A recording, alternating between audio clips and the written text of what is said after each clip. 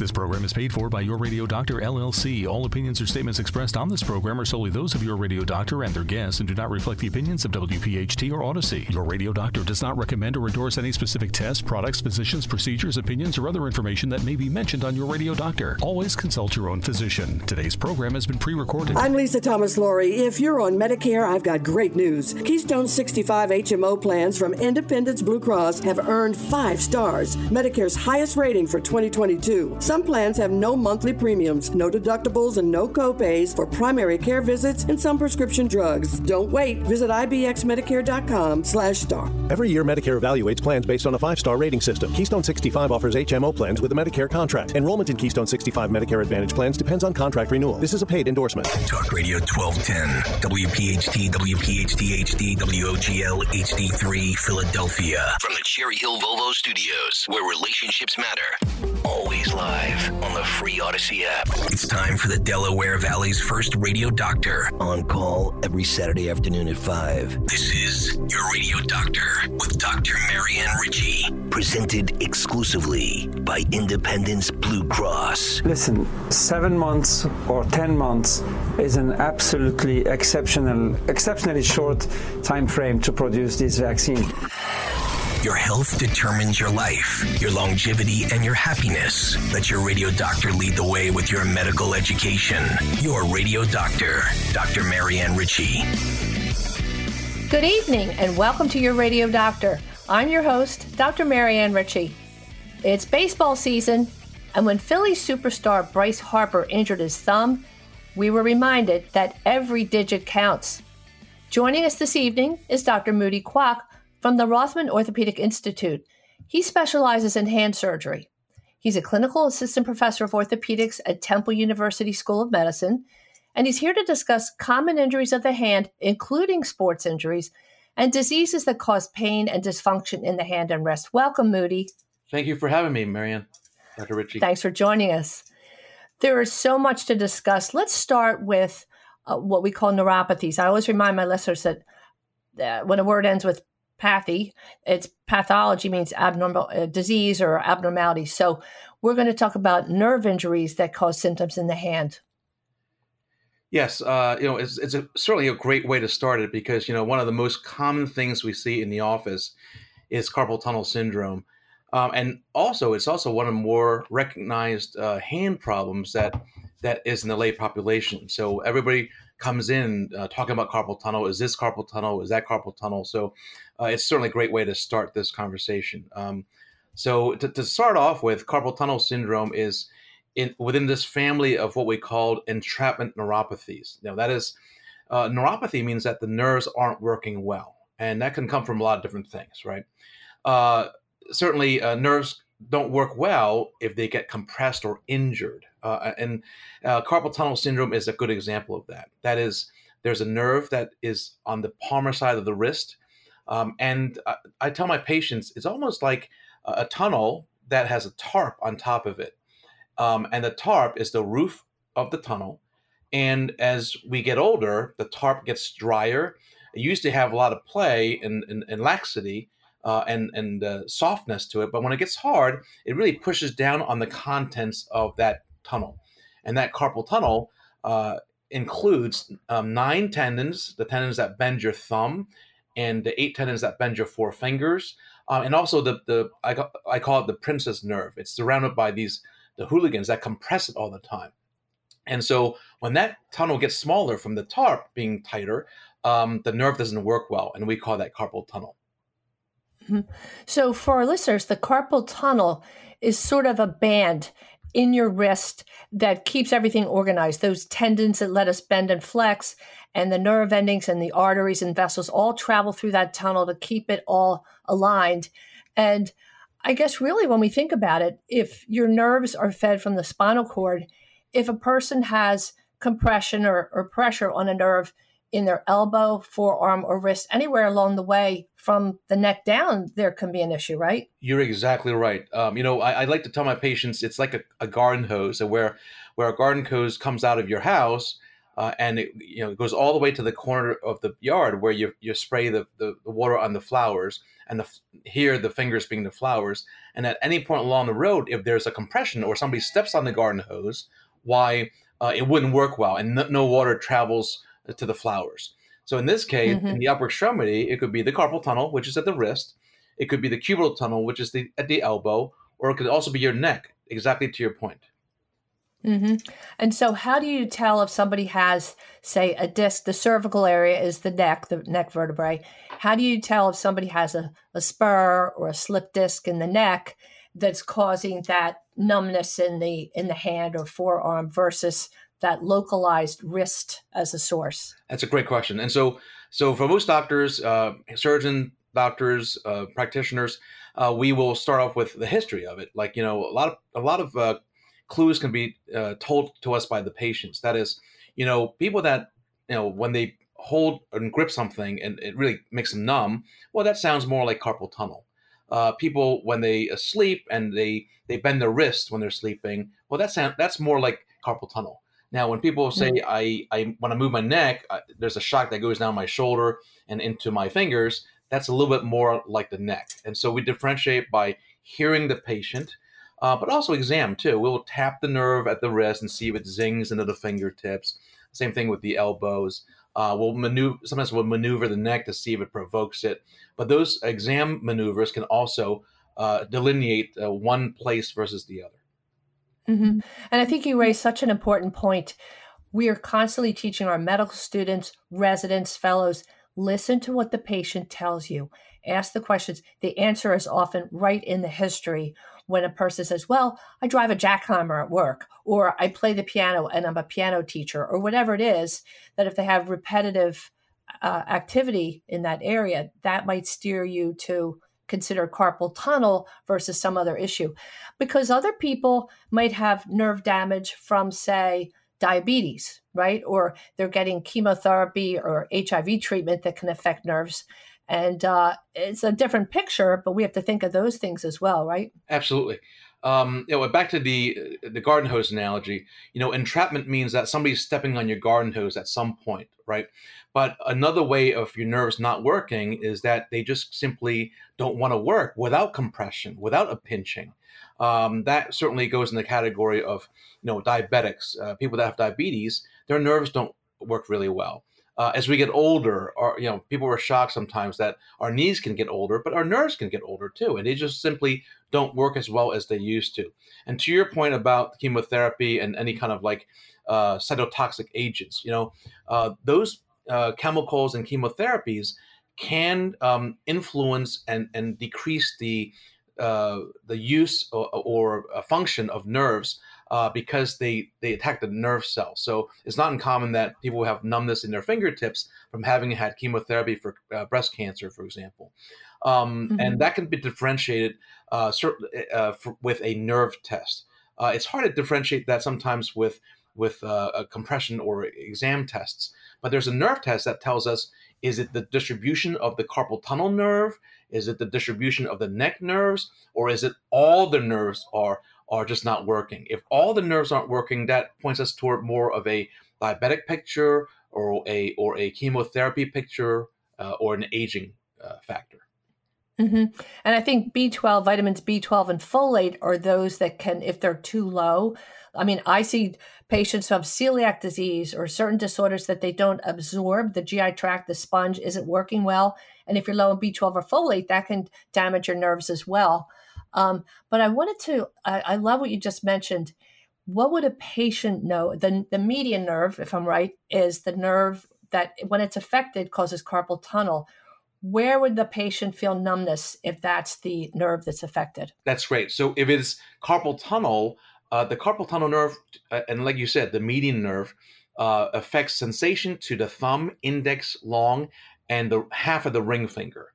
Whereas the ulnar nerve, which is the kind of the little finger nerve, that affects the sensation to the little finger and half of the ring finger. So the distribution of that numbness can tell us a lot about which nerve is being affected. Now, of course, from person to person, there is some variability, but sure. But that's why we kind of say, hey, the classic distribution is the thumb, index, long, and half of the ring finger. Mm-hmm. And it's so interesting, of course, unless it's yourself with the symptoms. When we were students and would see a patient and we'd see, you do the pin test to say, can you feel this? And half the ring finger could not and the other could. It's like watching a textbook come alive when you see that differentiation.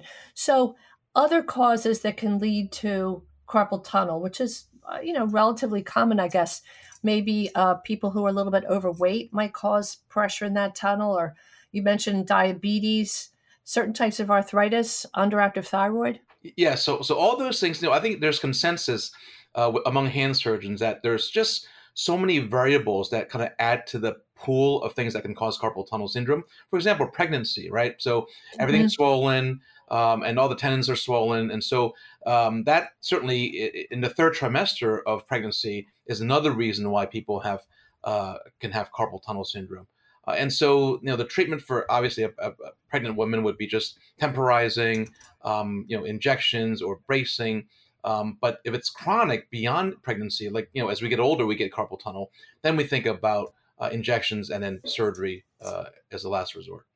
So in general, do you see it a little more often in women? Maybe the tunnel's a little smaller and then add pregnancy and that sort of thing. Is it distributed more into women than men, or hard to say? I think certainly, pregnant women get it a lot. I think it equilibrates as we get older between the sexes, but again, there's certainly even sometimes a genetic component to it as well. So.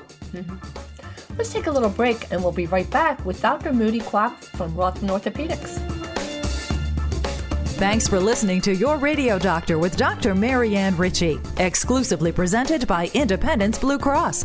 If you have a question for the medical mailbag, just send a note to doctor@yourradiodoctor.net.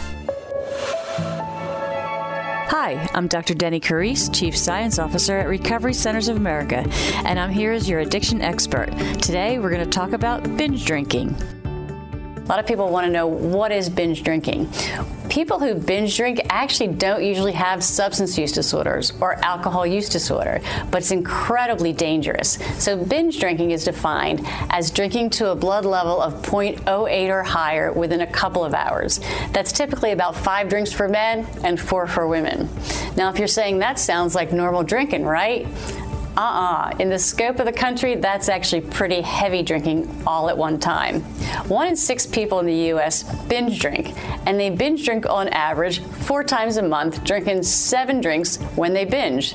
That's over 17 billion binge drinks a year. The important thing to know about binge drinking is it can not only be harmful, it can actually be deadly.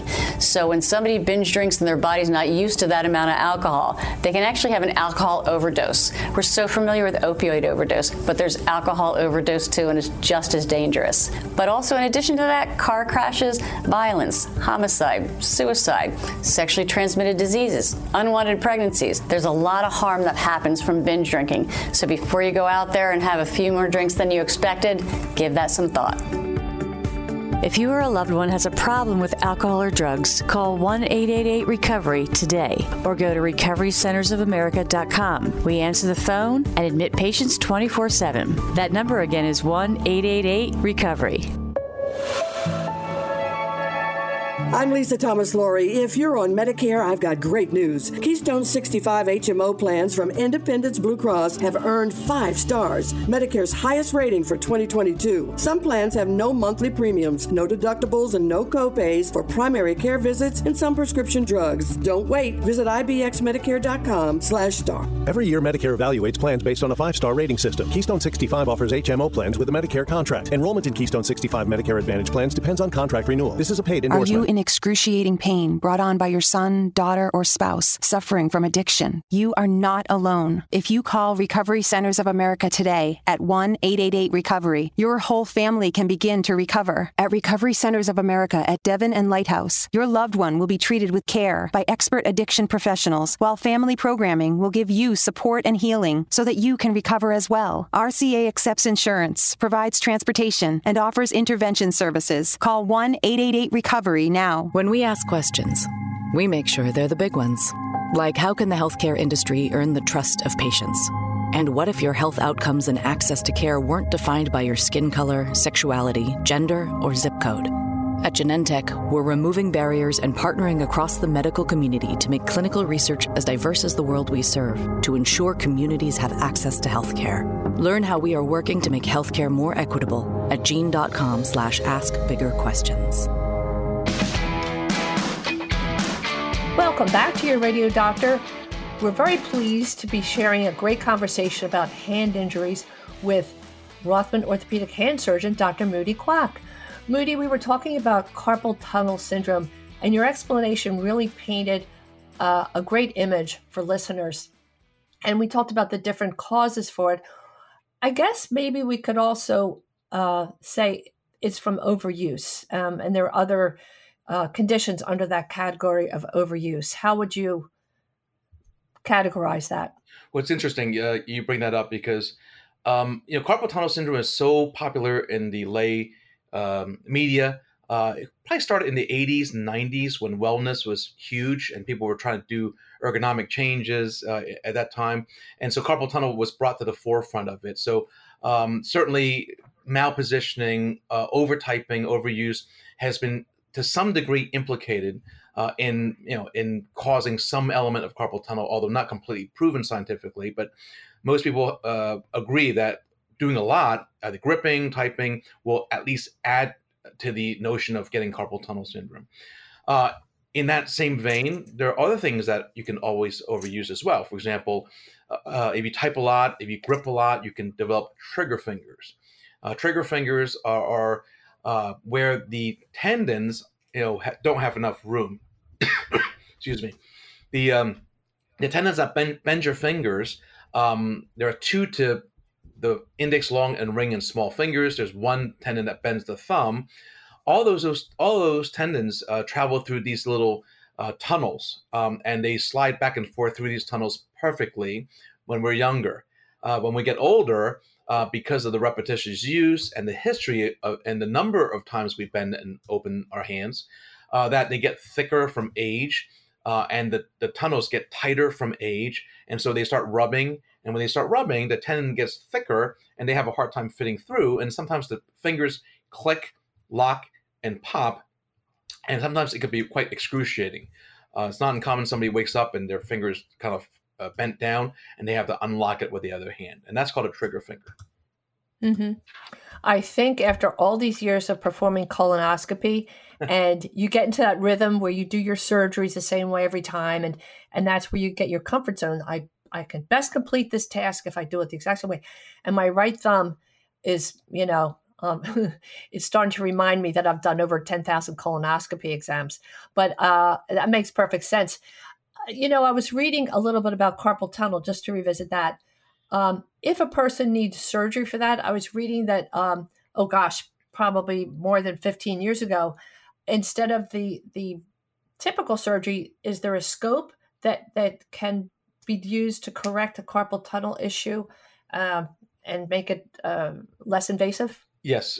So one of the advents in carpal tunnel surgery has been an endoscopic approach to it, where one or two small incisions are made so that you can put a scope inside the tunnel and kind of cut up on the tarp, so to speak, that ligament, to release it, as opposed to cut down on it from above, from the skin.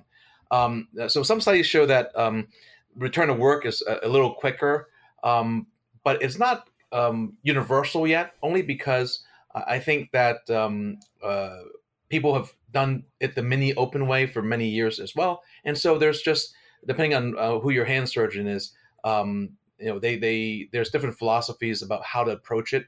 But certainly there is gaining ground in the endoscopic approach to it. Mm-hmm.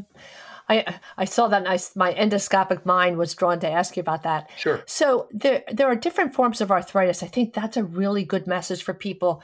We know osteoarthritis and rheumatoid arthritis, and they're different animals, and we treat them differently. Let's talk about them a little bit. Sure. So arthritis is it's kind of a combination of aging and overuse. Imagine that you were a car door and you open it 20 million times, well, at some point, it stretches out the hinge, right? And so our joints are the same way. I tell my patients, joints are like brakes in your car. Every time you pinch something, you're kind of eroding a microscopic layer of cartilage off, theoretically.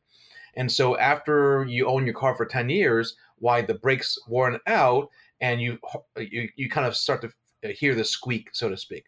And that's a good analogy. While you're wearing away the arthritis in your fingertips from using it, we call that wear and tear arthritis or osteoarthritis. There's another type, in a general sense, of rheumatoid arthritis or arthritises, that it's more about not wear and tear, but where your body has these you attack your own lining of your joints, and so your immune system starts to attack your own joints. It's unfortunate, but sometimes that happens. And the final outcome is the same. That is, you erode the cartilage, but in this case, you kind of attack your own cartilage cells, as opposed to wearing away. Yeah. In that family of autoimmune, meaning your immune system's attacking yourself. With that, then, maybe things have changed, but as a student, as a resident, I remember the path was, if you have an inflammatory, a rheumatoid arthritis, or maybe even psoriatic arthritis, would that be considered inflammatory? Yes. So some people with psoriasis get arthritis.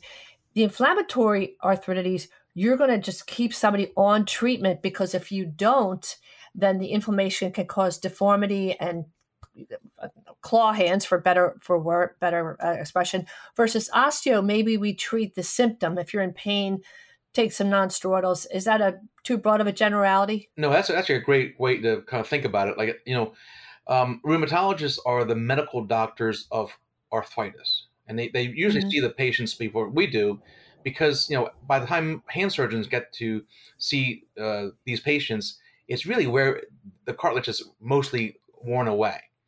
If it's wear and tear, it's mostly worn away. However, if it's rheumatoid, a lot of times they've seen a rheumatologist, and the role of the rheumatologist is to use medical agents, either injections, infusions, or medications to kind of either halt or slow down the process in which our body attacks our own joints. Nonetheless, the final outcome of either path to arthritis is, once you get to the point where it's bone on bone, or people can't live with it, then we start thinking about surgery. Surgery comes in a couple of different manners. It all depends on which joints are arthritic. Some joints we fuse so they don't move anymore. Other joints we replace so that you maintain motion. But it depends on where the location and how each joint is used. Well, we're so fortunate that hand surgery is a specialty now, because it is a distinct set of diseases and behaviors and all those good things. So we're lucky that we have you in Philadelphia. So if a person has long-term osteoarthritis or wear and tear arthritis, what causes those bumps at the distal joints in the fingers? Those tips. So the natural history of arthritis is that, again, you wear away the cartilage. In the mid portion of the wear and tear, you have swelling, so you can have bogginess of those joints. And then the bone actually responds with growing bone spurs. You heard this, it's a very common term, bone spurs. Those spurs, when they grow, distribute the force a little bit, but they also look prominent. And that's the knobs that you see at the very, my father had them when he was 72. So they're very common. The knobs are indicative of arthritis or the bone spurs. So they're called Heberden's nodes. Correct. Right. So, to our listeners out there, if you have them, they're a badge of courage, right? That's cool to have Heberden's nodes. It means you've been there and you've been using your joints. Hard work gives you Heberden's nodes. So I wanted to take our couple minutes we have left to talk about a different degenerative condition that might lead to bumps in the palm of your hand. What would we call that, Moody? So the bumps in your hand, in your palm, are a little different. That's not arthritis. You're right. Some patients come in thinking that's arthritis, but the bumps in your palms, it's called Dupuytren's nodules. It's a kind of a natural history of some cells in our bodies called myofibroblasts that want to make gristle, and they're really gristle lumps. And the gristle lumps start in the palm. It's highly genetic. It's really from people of European ancestry. And these lumps, as they grow and get longer, become they can actually pull your finger down and have you develop a contracture where you can't completely straighten out your fingers. Mm-hmm.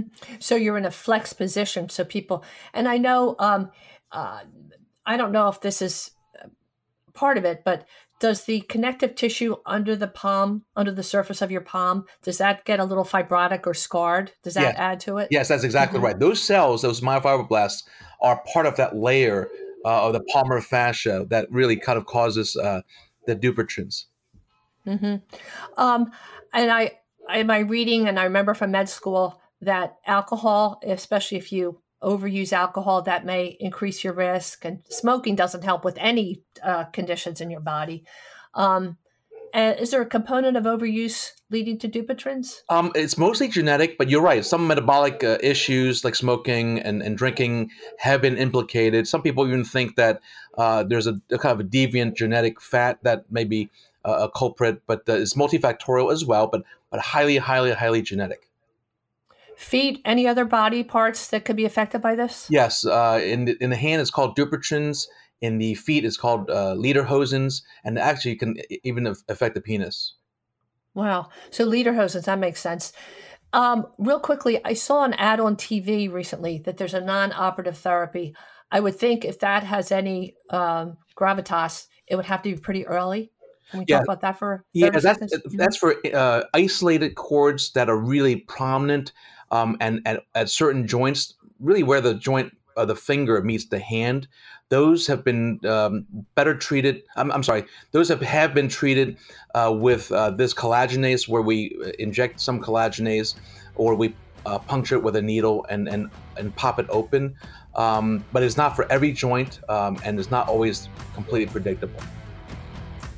Let's take a little break, and when we come back, we'll talk about hand fractures.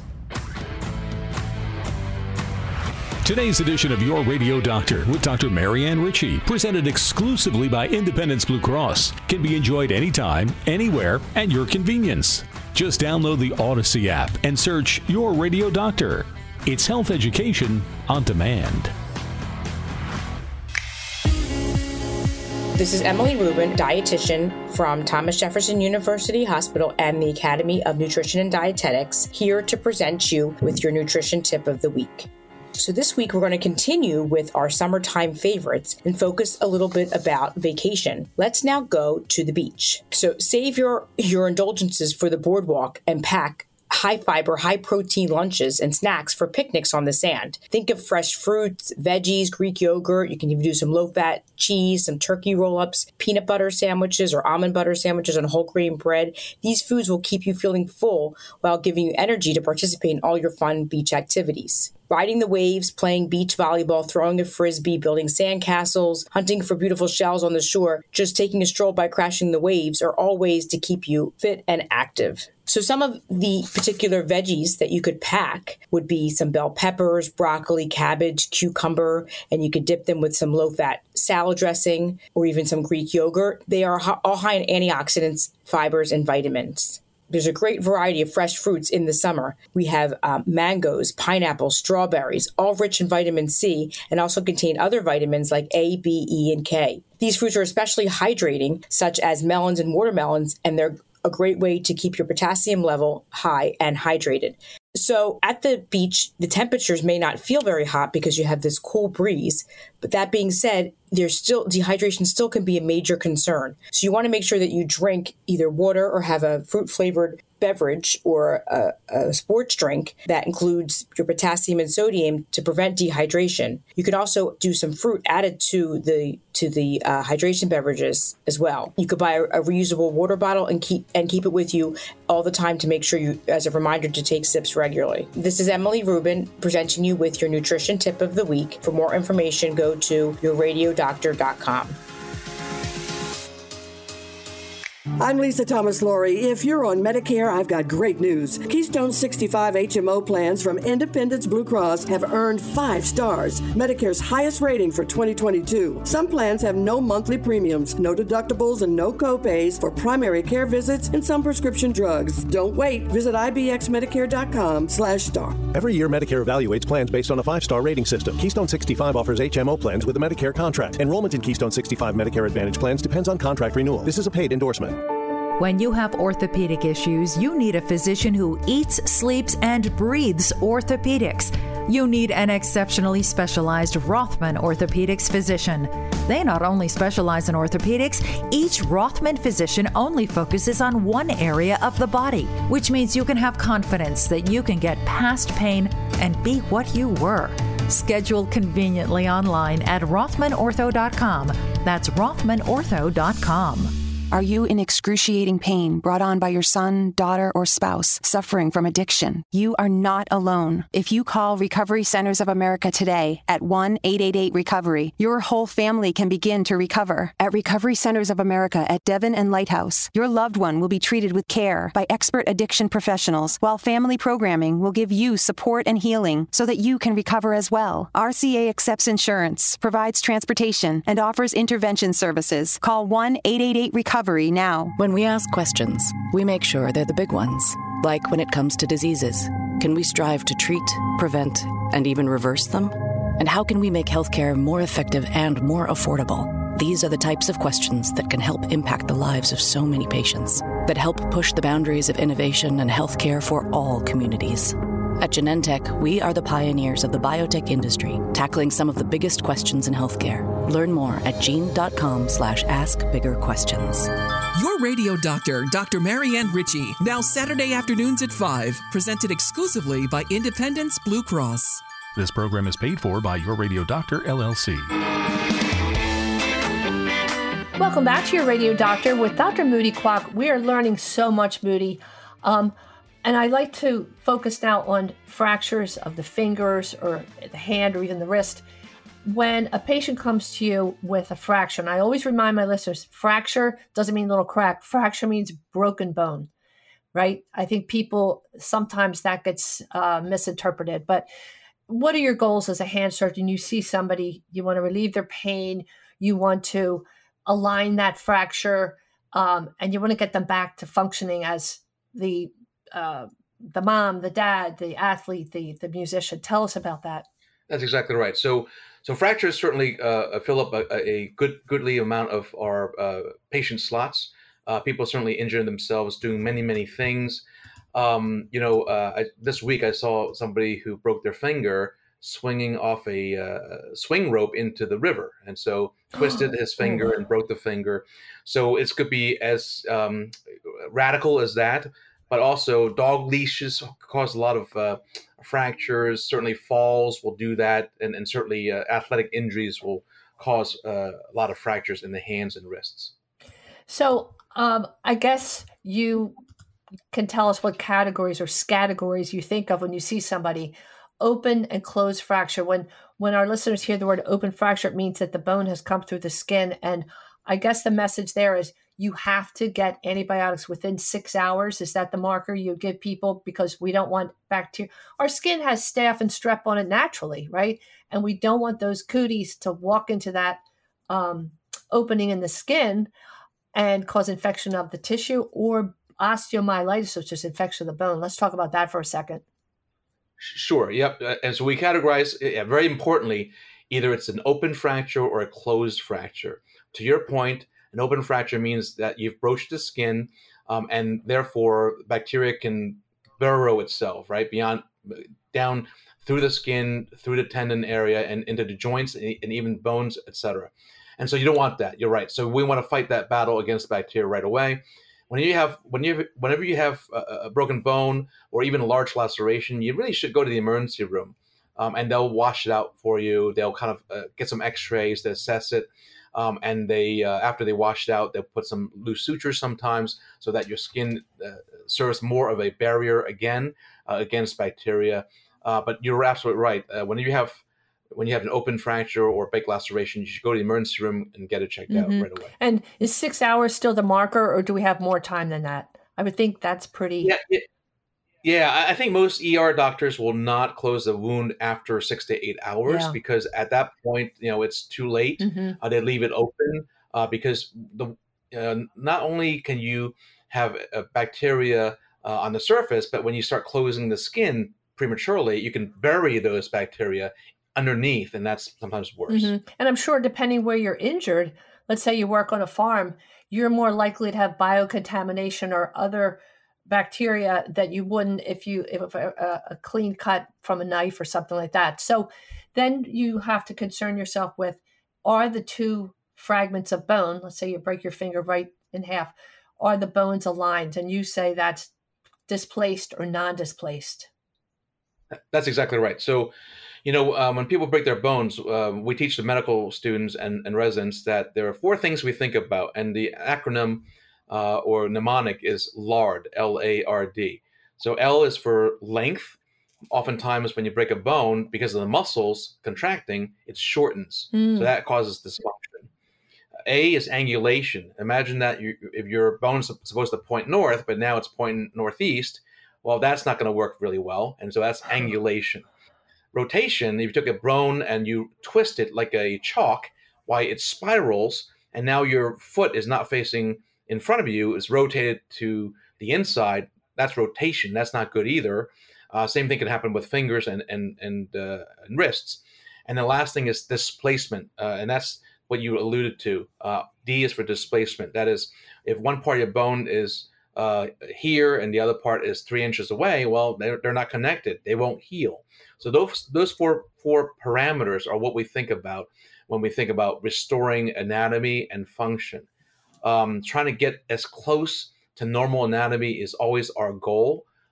We do that with casts. We can do that with plates and screws and pins. That's certainly surgery.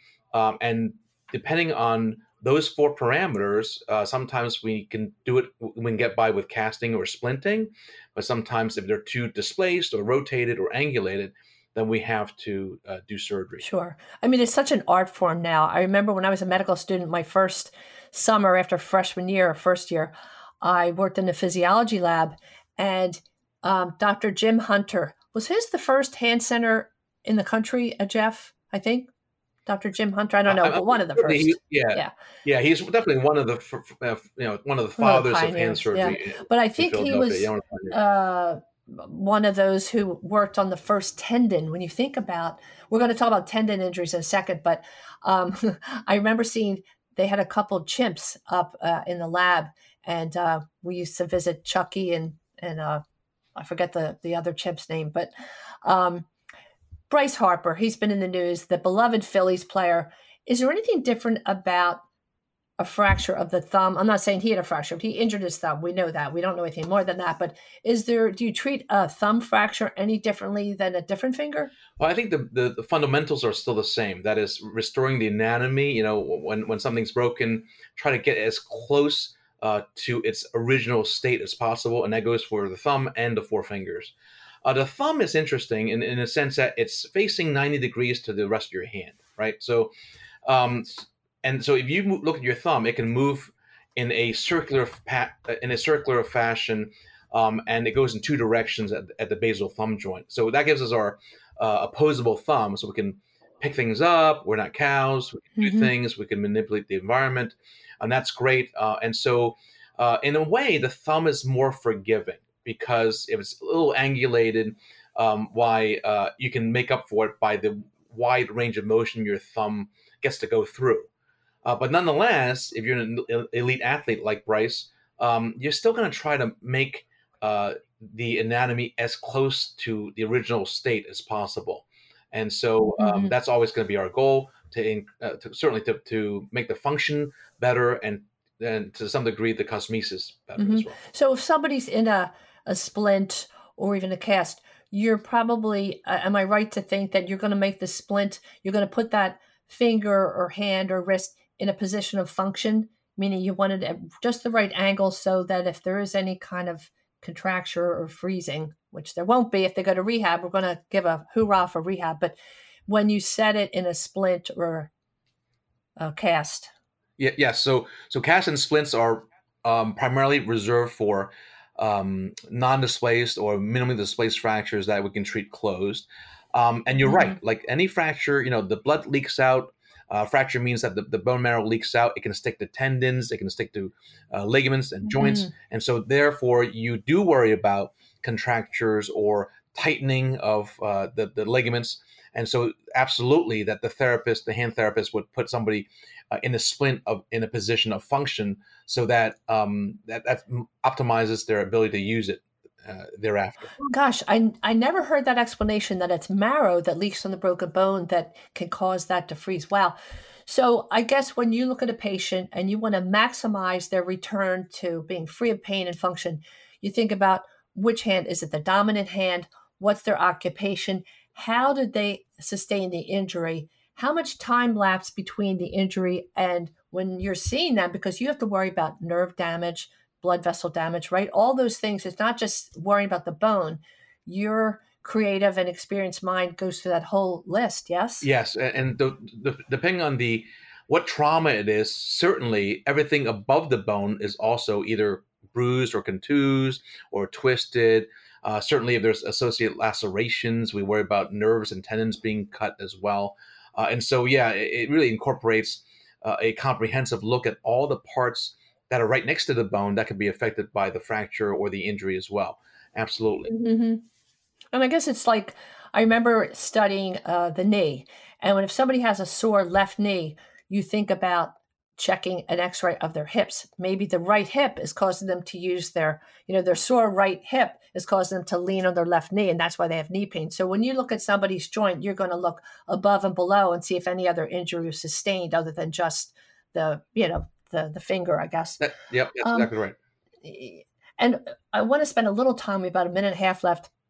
What other injuries might need surgery? We didn't even get to talk about injuries of the tendons. I think that's important to address too. Sure. Yeah. So tendons can be injured by stress, right? So when you jam your thumb or your finger into something and you jam it real fast, the tendon on the back of your finger can rupture, and that's can be called a mallet finger.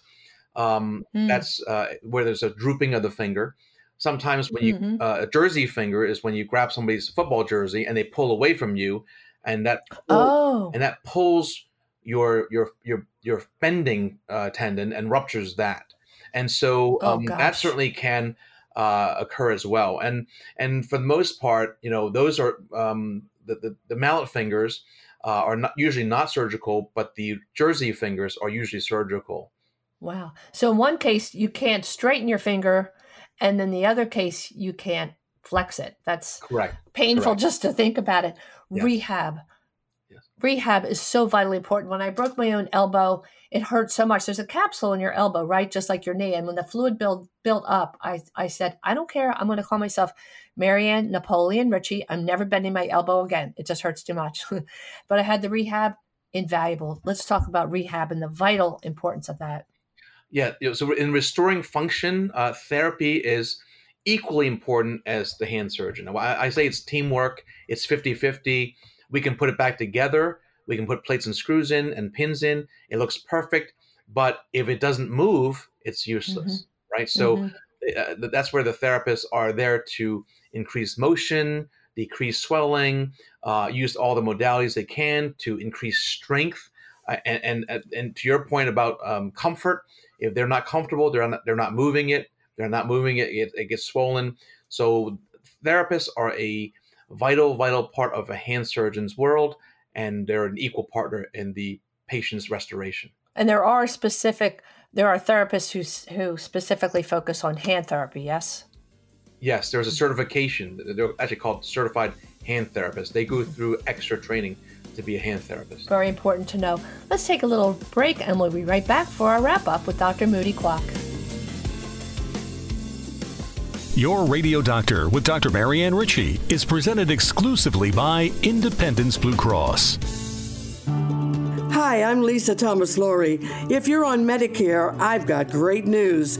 Keystone 65 HMO plans from Independence Blue Cross have earned 5 stars. That's Medicare's highest rating for 2022. Some of these Medicare Advantage plans have no monthly premiums, no deductibles, and no copays for primary care visits and some prescription drugs. And all plans include dental, vision, and hearing benefits with no copays for routine exams. Medicare's highest rating, Philly's most popular plan. Don't wait. Visit ibxmedicare.com/star. Every year, Medicare evaluates plans based on a 5-star rating system. Keystone 65 offers HMO plans with a Medicare contract. Enrollment in Keystone 65 Medicare Advantage plans depends on contract renewal. This is a paid endorsement.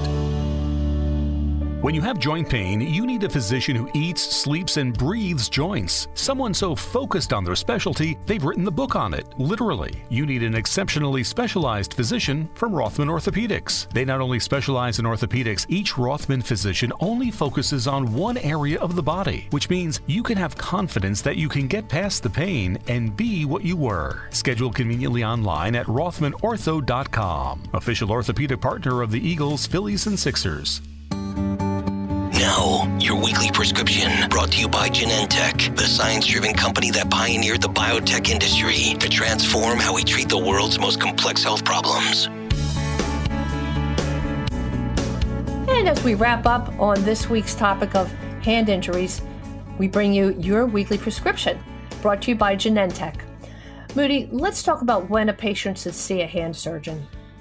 So a lot of times they are referred to see hand surgeons by one of two types of doctors. Family doctors that have seen them for their hand maladies, and it's just kind of not going improving, and so we'll see them as a recommendation by the family doctor. The other obviously path to seeing us would be the emergency room, where something was injured, cut, broken.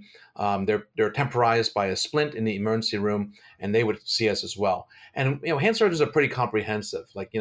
We will see people for non-operative things and operative things, and so we try to institute splinting, rest, therapy, and as a last resort surgery. But we try to be comprehensive in our approach to restoring somebody's hand. Mm-hmm. And I think it's so important to emphasize that hand surgeons exist. I would guess most people know that, but you're in such a special category. And if you can maximize somebody's return to function and decrease their pain, it's really a gift. So if a patient sees you, what should they expect to happen? Well, they should expect us to treat them with a history and physical, to listen to them really well, to examine them, to get the imaging during that visit. A lot of times the imaging can be done at the ER, but sometimes we need special views. So we'll get new x-rays. Sometimes soft tissue dictates that we need to get an MRI, and we'll try to arrange for that to get the comprehensive look at the problem so that we don't miss anything. And so we would certainly institute tests and imaging needed by whatever we find on their history and their exam. Mm-hmm. Is there anything new and exciting that's Star Wars? I'm sure there's so many exciting advances in hand surgery. I think that in this day and age, the biosciences are the greatest contribution. We've been around where we know how to fix bones with plates and screws and pins. We know how to put things together, but it really is the biotechnology of perhaps growing new cartilage cells, right? And kind of mediating how healing is with chemicals. And for example, in the last 20 years, we found that certain bone stimulators can help bone grow faster. So these biotechnologies, I think, really have been the greatest contribution within the last 10 to 20 years. And as you said earlier, if your knee is, compared to breaks, when you lose that brake pad in between the end of the femur and the top of the tibia, and it's bone on bone, not only does it hurt, it could become deformed. And if there were some bio treatment that could help to regrow that cartilage, it would save a lot of pain and surgeries. Moody, what website might our listeners visit to learn more about what we've discussed? I think one of the most comprehensive websites would be the website for the American Society for Surgery of the Hand, which is www.asSH.org. ASSH.org. They have a lot of things on that website, including how to search for a hand surgeon, as well as a lot of informative things for patients. So we're going to repeat that as the American Society of Surgery for the Hand, and that's ASSH.org. Dr. Moody Kwak, you are a superstar, and I want people to know that you see patients in Center City as well as where? I'm primarily up in Abington, Willow Grove, and Bluebell. Mm-hmm. Beautiful. Dr. Moody Kwak, KWOK, from the Rothman Orthopedic Institute, thank you immeasurably. We've learned so much.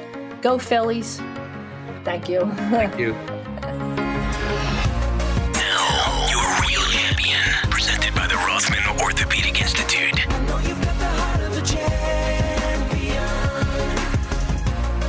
And now for your real champion. I call this segment the Star Spangled Banner. The War of 1812 was the first large-scale test of the American Republic on the world stage. British soldiers invaded American soil, captured Washington, D.C., and even burned the White House. For the first time in our nation's history, we declared war on a foreign nation, Great Britain. A young lawyer named Francis Scott Key risked his own life sailing into the Baltimore harbor to rescue a doctor friend whom the British accused of aiding in the arrest of British soldiers. Following the mission, Key witnessed the 25-hour British attack on Fort McHenry. During that rainy day and night, the fort's small storm flag, 17 by 25 feet, continued to fly, but on the next morning, the smaller flag was lowered and the larger garrison flag was raised, 30 by 42 feet. Inspired by victory and the sight of the large U.S. flag triumphantly waving o'er the land of the free and the home of the brave, the amateur poet was stirred by emotion and penned the words that became our national anthem. 1899, the U.S. officially adopted the Star-Spangled Banner, and in 1916, President Woodrow Wilson ordered that it be played at military and other appropriate occasions. 2 years later, played at the seventh-inning stretch of the 1918 World Series. But other evidence shows it was performed as early as 1897 at opening day of baseball season in Philadelphia. By 1931, Congress officially declared it as our national anthem.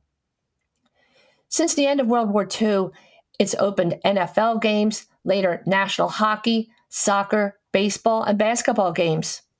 After September 11, Queen Elizabeth broke tradition and allowed our anthem to be performed at Buckingham Palace in support of Britain's ally.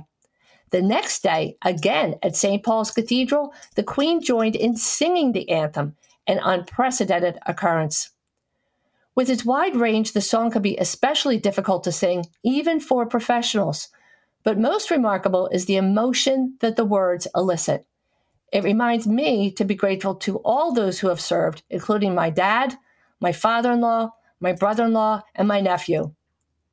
We close the champion segment today with a very special rendition. The voice is that of a 14-year-old girl who began singing Big Five games at the Palestra at age 9, then for the 76ers, the Phillies, kick soccer, and multiple occasions, including the Republican National Convention, over 20 times a year, even through college. Now grown with a family of her own, she always considered it an honor to sing the anthem as a proud American. Why is this my personal favorite? Because it's the voice of my baby girl, Victoria Antoinette Teresa. And now we invite you to listen as we all salute the Star-Spangled Banner, your real champion.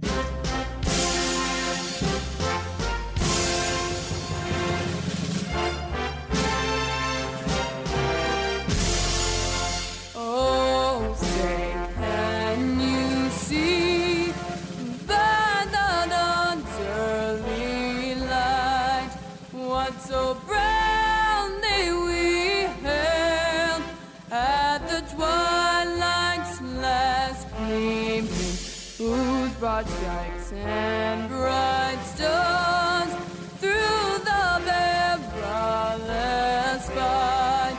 Oh, the ramparts we watched were so gallantly streaming, and the rugged red gleam, the